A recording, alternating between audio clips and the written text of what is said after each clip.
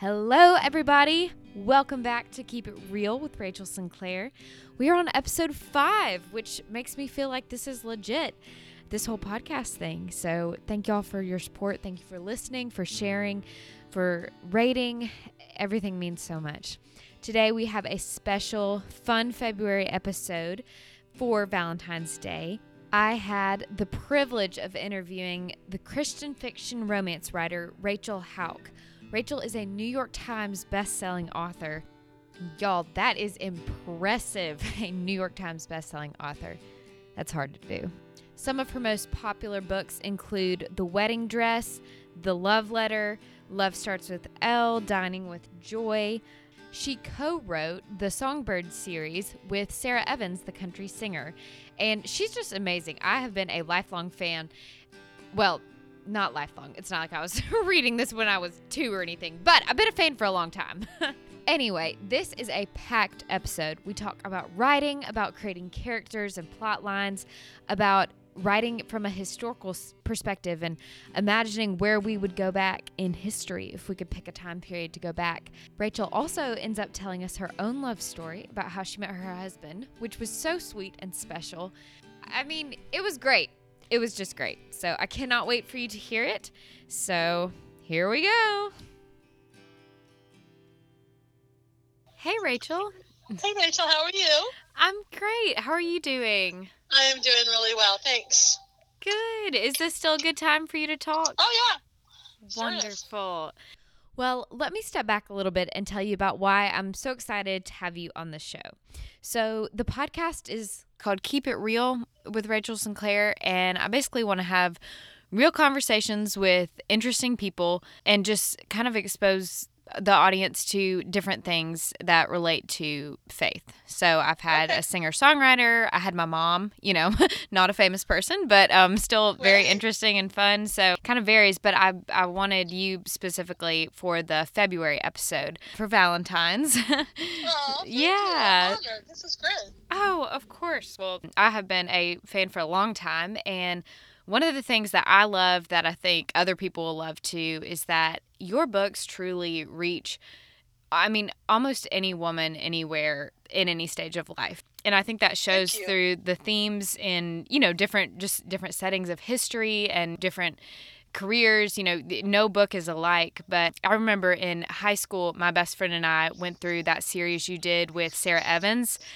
And yes, we just ate that up. I remember we were on a beach trip and we just blew through. We loved them. But then my mom also loves your work. That she's so excited that, I'm talking to you. And so it's just fun to see how... Oh, I will. That will mean the world to her. I certainly will. So anyway, I think it's super exciting, and I'm excited to get to chat with you. I'm really excited too to hear that, because it seems at times I don't hear from your age group. This is super exciting to me. I did youth ministry for 20 years. I love teenagers. I love 20-somethings. I totally relate to you guys. I'm 58, but I also didn't have children, so you feel like you're kind of stuck on a not time clock. I don't look at myself and think I got grandkids, although I'm old enough to have grandkids. Right. And so I still try to feel like I want to be relevant to your age group while also trying to create something that us older guys still like to read, which is why most of my characters are around 30, because I feel like that just kind of, it gives something the younger readers to think, looking forward to, but us older ones can remember, or can I relate? Because there's some things that are just so universal to women, no matter how old we are, or how young we are. There's just some universal things. And so it's good to hear that you're enjoying them as well as your mom. It just means a lot to me. Absolutely. Yeah. And really, I think we might have even been in junior high when we were reading through the other series, but it's just, I think there's something for everyone. So, and now your husband is a pastor, right? Yes. Okay. Yes. So y'all are involved in church. That's awesome. So are you involved in ministry now outside of writing? Well, at church, obviously, I'm the worship leader at church, so I'm over the worship. I'm over the worship team. That's great. And then that's about all I have time for. So I feel like God's called me to the 3 W's. I'm a wife, I'm a writer, and I'm a worshiper. Oh, And so I love that. The 3 W's. The 3 W's. And so if it doesn't fall under that purview, I'll evaluate it. So I don't go to women's ministry. Yeah. Somebody else does that. I don't do it. I don't go. I go if I can. So if there's a Saturday luncheon or something like that, I would go. Sure. But someone's doing that work. She's got women who are involved in going. So I don't do it. Things like that, like just whatever. But my primary is if I'm not writing, and of course my family, my extended family, my siblings, my mom, all that I'm involved with. But otherwise, I try to make time for my own self, like my personal time with the Lord, my personal time, just downtime. I call it white space, because as a writer, I feel like I need a lot of white space. Yes. And then, or, I'm at a prayer meeting, or I'm at a worship at our church or another event. So that's pretty much what I stick to. Yeah. Tell me about your writing, I guess, style and organizational habit. Do you write for a certain amount of time a day, or, I mean, I'm sure you have seasons, but I'm a writer as well. A small writer, young writer, but congratulations, good. Well, thank you, but I know it. I mean, I'm a disciplined person anyway, but man, if you do not carve out the time, it does not happen. So I would just love to hear some wisdom and insight for what is your method? Well, you're absolutely right. You have to carve out time. And when I was in the corporate world, at one point, I was writing. I actually had my first contract. I was co-writing with this author named Lynn Coleman, but she just was the door opener. I had to do the writing to kind of prove my chops. Mm-hmm. So I had a novel due. We were doing youth ministry. I was on the worship team. We were doing a Friday night kind of downtown all youth kind of ministry. I mean, I was outraged like 4 or 5 nights a week. Oh. I'm like, I gotta write this book. I was just on the American Christian Fiction Writers Board, and the second annual conference ever was under my leadership, and I had no idea what I was doing. None. And it was like working with a black hole, because my team was out there somewhere. We were talking on email, but now that I've been involved in conference for 18 years, I'm like, if Allison Wilson, who lives here in my town and who had free time, hadn't come alongside me and really done all the work, it would have been a disaster. We had a couple of disasters as it was. But anyway, God was good. God was good. Still one of my favorite conferences. But for me, it's so critical to carve out your writing time. And so I would look ahead and go, what can I write? But now that I'm at it full time, I know about how long I have to plan. So I like to have about a month to plan the book and think about it, and do the story equation and get through all of kind of my backstory and building all of my motivation and my character history. And then I need, depending on what I actually have, I need at least 3 months to write. So if I have 4 months, I can plan and write. So I write every weekday, and if I have to, towards the end, I'll write on Saturday. I pretty much try to take Sunday off. It's kind of a work day for me anyway, because I'm at church about 5 hours. But at least when I come home, I don't feel guilty if I want to take a nap. Sure. Right? So do you write in the morning or at night? I have tried to be like, I'll get up in the morning and write. Never happens. So I write. My goal is to be butt in chair by noon, 1 o'clock at the latest, 2 if you're just really goofing off. So I'm like, I have to be writing between 2 and 3. But really, if I can, I should start before that. I try. So noon is kind of like that goal that I shoot for, depending on what's happening in the day. Yeah. And then with writing, as you know, just comes a lot of procrastination. Oh, let me go through my email. Let me check my social media site. Oh, yeah. Do a little research here and there. Right. Yeah, let me talk to Susie Warren. I don't know. I opened the story. I worked at Scrivener initially. I kind of look at that, and I wonder, what am I writing about? What am I doing? I kind of stare at, I'll use those big Post-it notes that you stick on walls. Those will be hanging around the office. I'll stare at those and go, what was I doing? And then I just kind of start.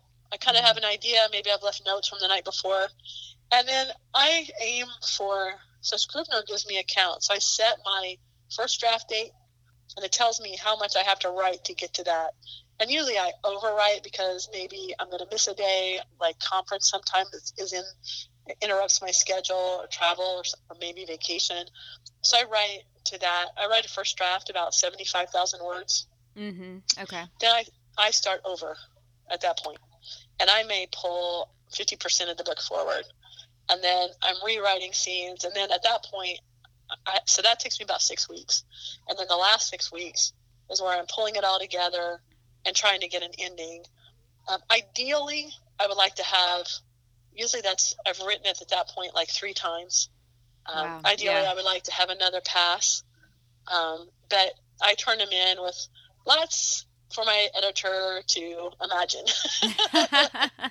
Right. When I started out, the slip time novels just kept getting bigger and bigger. So I'm writing about 100,000 word novels in basically 3 months.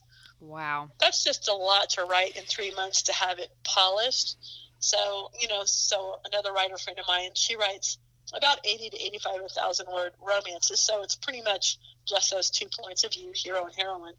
And she spends 5 to 6 months writing them. So that kind of tells you. So by the time she's turned it in, she's gone through 6 times.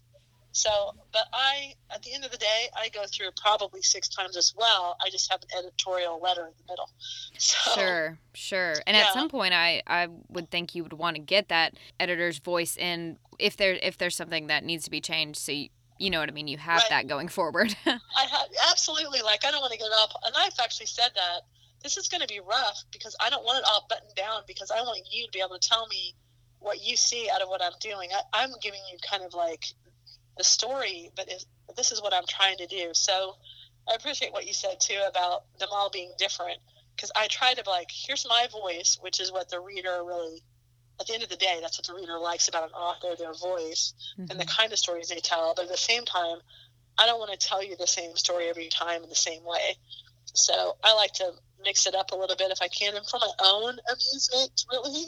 So sometimes I throw things in just to go, I like this, I wonder if it works. Sure. And I've pulled, in the love letter, I had 2 other female characters, Barbara and Anna, and I pulled both of them at the line taking out a character. Yeah, at the line edit stage. Actually it was on the rewrite stage. I called the editor and I said, I think these characters need to go, because when I got to the end, to try to make it all tie together with those characters, Rachel, it was so bumpy. And I said, they don't work. They actually complicate the end. I don't even want to read the end. Can you tell us like what they were? I've read the love letter, and other people may have too. I'm just curious. Yeah.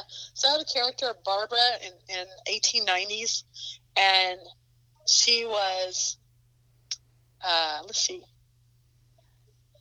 not married. She was an older woman, like in her 20s. So she was not married, and she wanted to be married, but they were very wealthy, so it was a little bit of a gilded age, a little bit like Birdie from the writing desk. And somebody shows up at her house and says, we were renovating one of your properties and we found this box. And part of the letter that Hamilton wrote was in the box. And then Anna was a contemporary character, the same as Chloe. So she lived in my fake town of Harts Bend, Tennessee, outside of Nashville. Okay. She was about a 74-year-old black woman who all her life had a crush on one of her classmates. He was a white male. And so they couldn't get together in the 60s in the South. And so part of that story was how she reached out to him and invited him to coffee at the diner and at Ellis. And so it was watching them fall in love. Absolutely loved that story. Absolutely loved Barbara's story. She fell in love with the widower. And but Anna also had part of the letter, and it was kind of designed that the parts of the letter that Barbara and Anna had would excite their hearts to believe for love. Okay. But when I got to the end, I couldn't resolve in a clever way, for lack of a better word, how the letter got separated and why they each had two of them, and how does Chloe then end up with the letter? It was just so roundabout, and it actually had it all kind of start through Kitch. So Kitch would be like a great grandfather of Anna, and he had part of the letter. But how did Barbara then get part of the letter, or did Barbara have the whole letter and she left it to, let's see, Anna's grandmother who worked for her when Barbara moved from New York down to Tennessee? What? It was just like, I tried. Yes. I would sit in my garage. I have a whiteboard in my garage. I would literally sit in there and stare at the whiteboard, and it flat didn't work. Just flat didn't work. So I said, I'm going to pull him. And my editor was like, I think you need to do that, because of the small snippet of character that they were very single focused, so they were very powerful. And so they were almost overpowering Chloe and Esther. So yes, okay. Oh, that is so insightful and interesting. I'm so glad you shared that. Do you think you would use them again in a different story? I would love to. I don't know how I would do it. So, but if I wrote like another series set in Hartsman, I would totally bring in Anna. Yeah, I would definitely, because I love doing multicultural characters, and I love the idea that a white older gentleman would fall in love with an older black woman. I love that, because I feel like the heart knows no color. I mean, we're divinely made by God. Our race is divine. All of that is so sacred by God, given to us as a gift.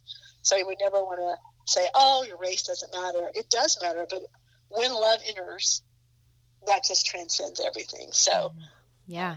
I would love to write Anna's character. Absolutely. Oh, well, maybe we will. Maybe we'll get to meet her at some point. Maybe we'll get to meet her, yeah, for sure. And since you bring that up, for the listeners who don't know, you have this style, and there's probably an official word for it that I don't know, but especially your more recent books, where you bounce back and forth so well and seamlessly between these two different storylines that are somehow connected. Like the love letter, you've got this Revolutionary War setting and then a modern setting in LA. Well, I guess they film in the Carolinas. But anyway, they're making a movie. Yeah. It's about production. And I personally just love this, because I know this is the style, but I just get so sucked in every time. I almost forget about the other half, and so I'm like so invested in Chloe and Jesse, and then it's like, oh my gosh, I forgot about Esther, I forgot about Hambleton. There's two. And there they are, yeah. Right. And it's like, I don't want to leave the chapter with Chloe. I'm like, I want to find out, but then it's like, I gotta get back to the Revolutionary War. So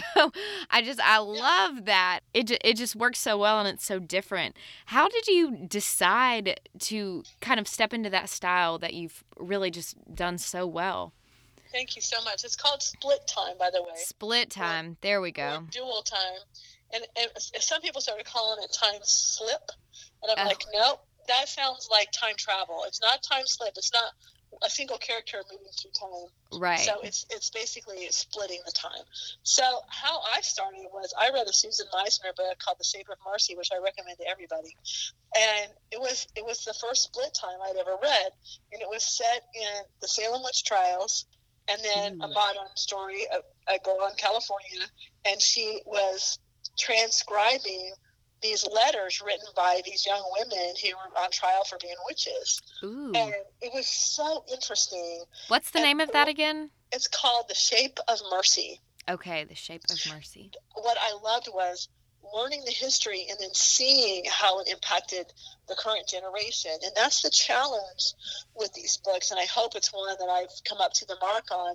A lot of times with split time, one story, the historical story usually can so overpower the contemporary story. The contemporary story can actually feel like a float that the story is resting on. Like, it's the thing that's carrying the story through, but we don't really care about the contemporary characters. We just, and that can happen if you're talking about real life historical happenings. So what I do is I just set mine at a time in history, and while I pull in historical fact and historical lifestyle and all of that, I never deal directly with a historical event. So I'm just setting it in the past. And so I'm hoping that helps me balance the power of each story It's up to the reader to decide which they like best, and sometimes they love them the same, sometimes they like more one than the other. But I just loved, my initial thing was, if you and I could actually time travel, and we could go back and talk to our grandparents or our great-grandparents and find out why they made certain decisions, and realizing that you and I are where we are today because of decisions that they made. And how it's, their ceiling is our floor kind of thing. And so I wanted to, in a way, to time travel back and look at the true history of my current contemporary character, to go, what happened in your familial past that brought you to this place? How can it help you? How can it give you wisdom? How can you heal it? Oh, that just gets me excited right now. It just, opens your imagination when you think of that. Oh, it does. It certainly does. If you could go back in any time period in history, any place, where would you want to go? Wow. Well, not to be cliche, but I definitely would want to go back to Jerusalem in Jesus' day. That's not cliche. That certainly counts. I hope it wouldn't be, but I would definitely want to be there and see it for myself, even though I know my heart sees it now. But I wonder what it would be like to actually be there. I think I would like to go back and talk to my grandparents, maybe meet my great-grandparents if I could.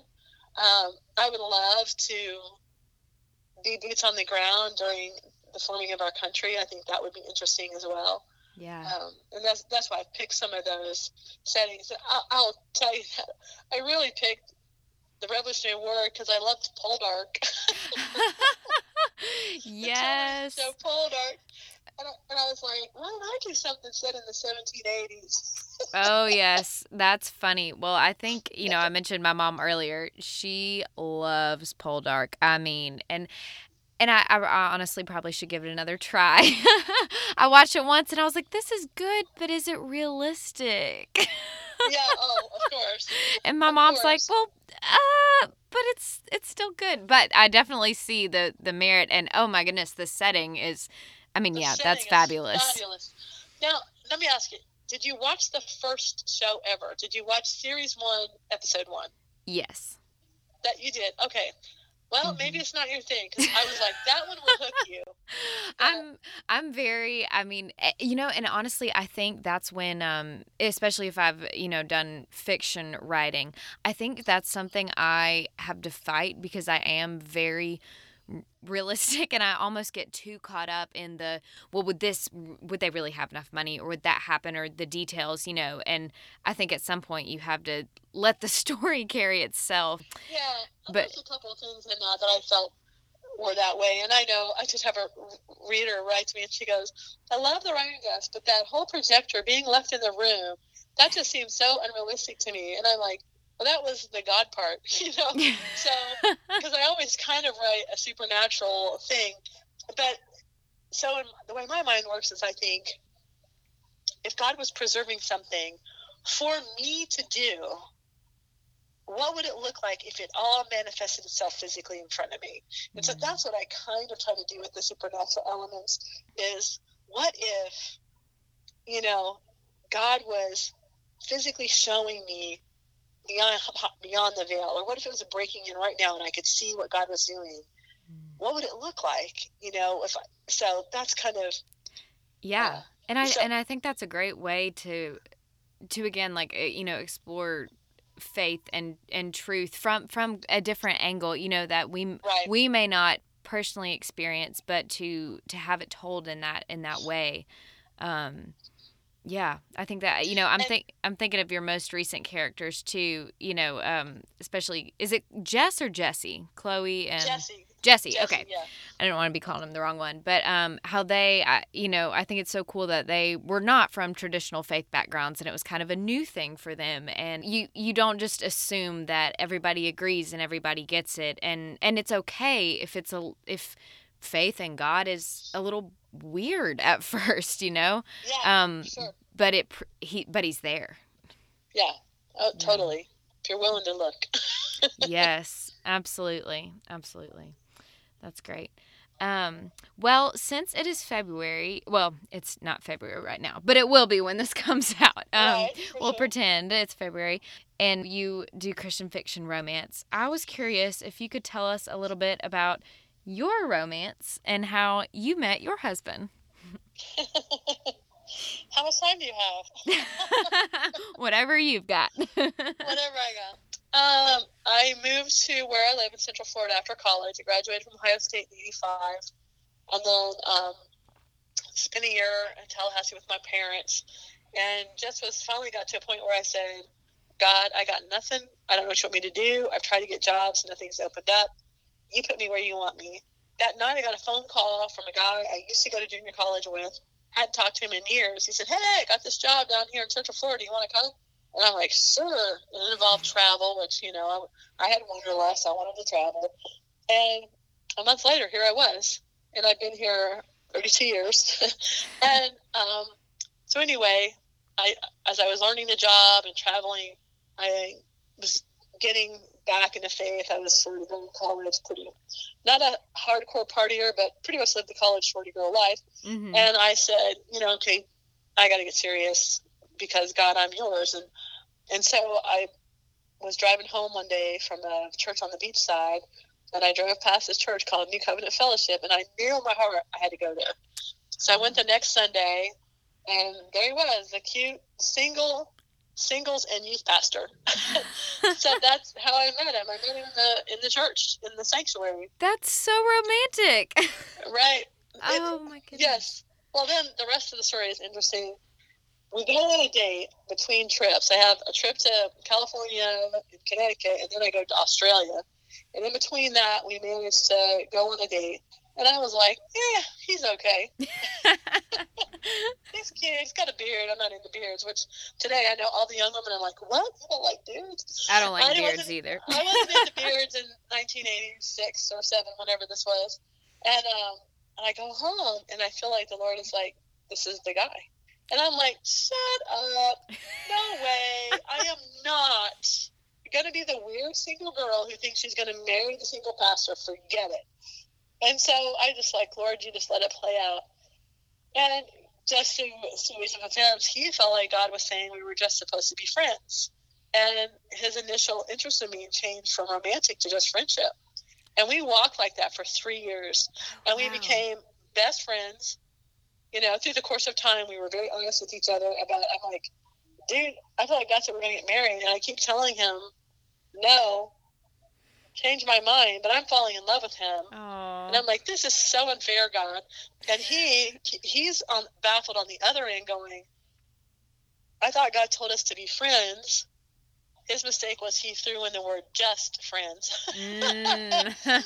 God said to be friends, and the feelings that I had for you initially, romantic feelings, were gone. But, like, you're my best friend, and I always want to be with you. So we were very perplexed. And so that's great that y'all were honest, though, and, able to talk that out. Yeah. Well, we had to at one point because you could just see all the unexpectations on my part. All the unfulfilled expectations on my part. Yeah. And he finally was like, tell me what you think God is saying. But we had enough respect for each other and our walk with the Lord that we trusted that we could hear, And he was man enough to go, tell me what you think God's saying. And I was woman enough to hear what he thought God was saying. And we're like, this is weird. So we just hung out all the time. And so then there came a point where the Lord just said to me, okay, Rachel, it's done. You've run the race with endurance. And it was so funny. After he told me that, the first Sunday in church, the pastor's ending his sermon, and he goes, and you've run the race with endurance. And I was like, what? So, that's where you just kind of look straight up, and go, oh, really? I almost shot out of my chair. Say that again? And then, again, through a series of events, seriously, I should write a book about this. Tony had this idea that on a certain day, God was going to change his heart. Like, he knew at this point that I was the one for him too, but he just still did not have romantic feelings for me. And he was like, God, I think I'll do it in faith, but it would be better for her. I would like to have those feelings for her sake. And the Lord was like, don't worry. And On this certain day, I came home from a trip, the day that he had in his mind that he felt like the Lord told him. I know this sounds so freaky deaky. I don't recommend this to anybody, by the way. So don't choose this path. Don't decide that God's speaking to you in this way unless He really is. Trust your heart, trust your parents, trust your counselors, trust the Lord. But this was a unique journey. Yeah. And anyway, I get out of the car and he turns around and bam, he just almost instantly falls in love with me. So we were engaged within a month and a half, and we were married about 5 months later. Oh, that is so. What a special love story, It is a special, and a God story too. It is a God story. How God, as open as we are with our hearts to Him, He's right down to our emotional DNA.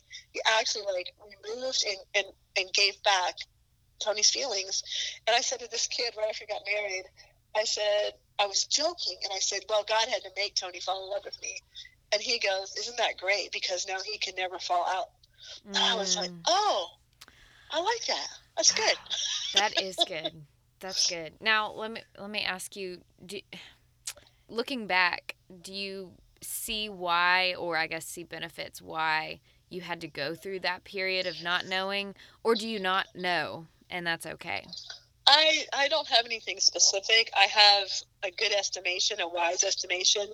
And one, it was to kind of I think rewire both of us on what it took to attract someone of the opposite sex.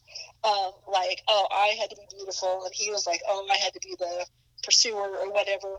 Mm-hmm. And at the end of the day, it was really because there was no sexual tension between us, we just became best friends. Yeah. It was cool to hang out together because nobody was creeping too close to the other one on their side of the couch. Mm-hmm. It wasn't like we lost our way because of physical desire, which is natural, and you should have that, and that's a beautiful thing. But because that wasn't there, we were able to hang out together all the time. So, and I think for him, because he was an unbeliever and a frat boy in college, so you completely understand what kind of lifestyle he lived, and so he needed to know. We both just needed that we can be with each other, and God was building that friendship. And then when it was time to get married, and also when we got married, we didn't quit. We were already doing ministry together. I was already working with him in the youth. We were doing various things together, and when we got married, we hit the ground running. There was no now we want to pause and just be cuddled up together. You were already in it. We were already in it. Now, the downside of that is we never had that we're in love high, because it was like, this guy I've been hanging around with for 3 years is now trying to kiss me. What's up, dude? That's right. But at the same time, we never had the crashing down now the honeymoon is over, and I know what kind of guy. I mean, I knew everything about him as much as I could without living with him, and he knew everything about me. So we may not have had an extreme high, but we've never had an extreme low. We never crashed. We just kept going. That was just beautiful. Thank you for sharing. Oh, thanks for asking. Yeah, that's great. Have you ever written, I guess, an element of your story or part of that into a character? No. I think it's too weird. I had somebody ask me, and I said that the hard part about writing Christian fiction is not sounding like a geeky Christian. And how you and I are talking right now, it feels so real and alive. You put that in a book in a character's mouth, and it just feels preachy. It doesn't communicate the same. And so what I try to do is try to communicate in a different way where a non-believer can read it, and either God would touch them or not, or they'll get the spiritual journey or not. It's really hard to share who we are and what we do in a book, in characters, even though a character just could say exactly what I just said, and it would just sound weird. Mm-hmm. So, and also, to be honest, all the youth girls who watched us go through this, who watched me go through it, there were a couple who thought, oh, that's what I want. I want God to tell me that's my husband. And I said, trust me, this is not what you want. This was not always a pleasant journey, I had to lean into him, and I had to lay it down every day. Mm-hmm. I had, how I felt about him, what I thought God told me every day was surrender. And so I'm like, actually, you don't want this unless God has divinely graced you to do it. And so I would never want someone to read a book and go, oh, that's how you find your husband and God. It's not. It's not a cookie cutter. Right. Oh, that is true. It is not a cookie cutter. Well, as we're kind of nearing the end, can you tell us about your new book that's coming out in April? I just saw that the other day and got all excited, so I'd love to tease that for everybody. Sure. It's called The Memory House, another split-time novel. So it's set in Waco, Texas in 1953 initially. Then I advance into the 1960s. And it's set also in North Florida in the 1960s. And then the contemporary part is set in New York City and in North Florida in this place called Fernandina Beach. So it's really, I shouldn't be able to encapsulate this. It's about the journey of love and healing hearts and healing minds. So both of the women suffer tragedy. The contemporary character Beck loses her father in 9/11. The historical character Everly loses her husband, her father, and her in-laws in a tragic tornado that went through Waco in 1953. And both of them temporarily lose their memories of their loved ones. And so it's about how, just God invades through the course of love and just begins to heal all of that. And love is the thing that draws us out of our fears. And it's just really their journey of healing and restoration. It's pretty cool. Yeah. What God does to heal both of them. And Beck is a hardened New York City cop, gotten herself into some trouble. And Everly ends up, after she loses everything, living with her mother and living like a widow at the age of 23. Oh, wow. And so when the story opens, she's like, I told somebody today, it's like, she's like Mary Hatch in Pottersville when she's coming out of the library. Clarence tells George she's about to close the library, and she comes out and she looks all dour and old and matronly. That's really Everly when the story opens, but then love walks in and begins to challenge her boundaries. And it's really an exciting story of watching these women change when love enters the picture. So that sounds exciting. Yeah. And that comes out April 2nd, is that right? Yeah, April 2nd. So, yeah, I think it was a hard story to kind of sew together, but at the end of the day, I really love how it turned out. And it has one of those scenes in it where I could have never planned it, but when I saw it open up and I saw what I could do, and, it's like I'm riding along and all of a sudden I go, oh, wow. Oh, that's I don't want to say what it is because it's just right. But for me, it was like, full circle. So that wouldn't have been in your original outline or sketch. No, I love that. How exciting! It's like when you get in the weeds, you start seeing the bloom. Mm-hmm. So I will say, if you read the book, look for the scene with Lou Jr. That's all I'm going to say. And you'll know what I'm talking about. All right, everybody. That's the clue. Look for the scene with Lou Jr. Yeah, there's a couple with Lou Jr., but this particular one, it was really amazing. And I was like, oh, wow. It brought her situation from 1953 full circle into 1960. I think at that time it was 1961. Okay. So I love when God does that, or when the story just becomes something of its own. And I always joke about when you're in the weeds, you can't tell what you're doing. Like the weeds are like, oh my gosh, the story is horrible. How many times have we used the word door? Oh my gosh. Yes. But there's when you find the blooms, and that's where all those little bloomy, fragrant things pop up. So that's an encouraging word, to me as a writer. That's keep good. Writing. I love that you're writing at your age. I didn't feel like I had anything to say, so I'm so happy for you. Keep going. Oh, well, thank you. Well, it's funny because I love to do a little bit of everything. I love acting, which is really similar, I think, to writing, because you're becoming a character. And so I've done some ghost writing for other people, which I've loved. And then, I've done some stories just as myself, a contemporary Christian person for Relevant or whatever. But what I really have dancing around my head is a sitcom, which I know is, far-fetched hard, but I enjoy, and I've had these characters, like I have carried them with me for 2.5, 3 years now, and I love a good family comedy. And anyway, but it's funny, and I know what you mean, where the characters can surprise you, Yes.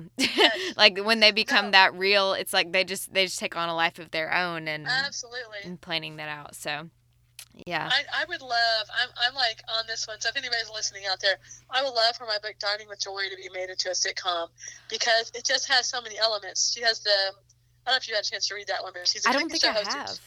It's I've read Love high-pitched. Starts with L, but not Dining with Joy. Yeah, okay. It's the next Low Country book, but she is a cooking show host who can't cook. So boom, you've got a high pitched concept right there. And then her mom owns a body shop for cars. Ooh, so she's okay. like this rednecky woman. Love it. She has yard wars with the neighbors, and so she mowed over the neighbors' prize flowers and replaced them with plastic, and they melted in the sun. It's hilarious. And then they're taking care of her nieces who are just, one of them is just this wild, because she's wounded, but that's kind of where the familial part comes in, the family comes in. And then of course the hero is this failed restaurateur who's come down to the Low Country to heal, and he's Elle's husband, Heath's friend or cousin or something. And so, but a cooking show host who can't cook, so then every episode could be Joy, trying to cook, and you could see behind the scenes. But then there's this whole story of why she's a cooking show host who can't cook. So I hear you. I blessings on your sitcom. Do you think that would be a movie, or do you think it could go long term? I think it could go long term, because it's very episodic. Yeah. Every week you could I love that idea. You could have her coming on like, all right, everybody, it's Cooking with Joy. Let's see this week's stupid cooking trick. Yes. And you see somebody blowing up their kitchen, and then you show her like, okay, I'm going to cook. I don't know. There's a chef out of England. I think her name's Nigella Lawson or something like that. Mm-hmm. When you watch her, you go, she can't cook. She just looks good on camera. And so she goes, here I am baking banana bread, which is banana bread's the key thing in the Dining with Joy. She's whipping it up, and then the next thing you know, she's pulling banana bread out of the oven. I'm like, I didn't see you make banana bread. Right. Yeah, we just saw you stir. Well, we just saw you stir. I can do that. A chimp can do that. It's so funny because, and I promise I won't keep you forever. No, go ahead. But the second podcast, I mentioned I had my mom. Well, she is actually, she wasn't a chef, but she worked for Southern Living and in the test kitchen. Yeah, and so she was like a recipe developer and I guess recipe editor, and then she would style food for photography. All that to say, Neat. Yes. Yeah, I know, right? Coolest job in the world. She is amazing with food, with presentation. I mean, her cooking, it was just fabulous. And so what does everyone assume? That me, the oldest daughter, would just inherit that I would be her sous chef, that I would be excellent. Sure. No. It could not be further. And what happened was, I mean, honestly, I was usually reading a book or, playing or something, and I never really cared about being in the kitchen. And then she was so good at it. If I tried to come in there, I was clumsy, and she'd be like, you know what? It's fine. You can just go back to reading. I'll do it. And so, it's so funny. And now that, I'm living on my own in Nashville, I'm very much an experimental cook. I just toss this in and try this spice and do this. And I mean, it's just about a comedy routine. So, there you go. Yeah, exactly I totally get you feel like you should know what you're doing, but really have no clue. So, right. Well, this has just been so much fun. I really appreciate you taking the time. Of course. Well, thank you, Rachel. Thank you, Rachel. Talk to you later. Bye. Bye. Wasn't that fun? I hope you had fun because I really enjoyed talking with her. You can find out more information at rachelhauck.com. That's RACHEL, the biblical way to spell it. HAUCK. So rachelhauck.com. Check out her books wherever books are sold. That's all I've got. I hope you have a great day, a great month, and I will see you again in March.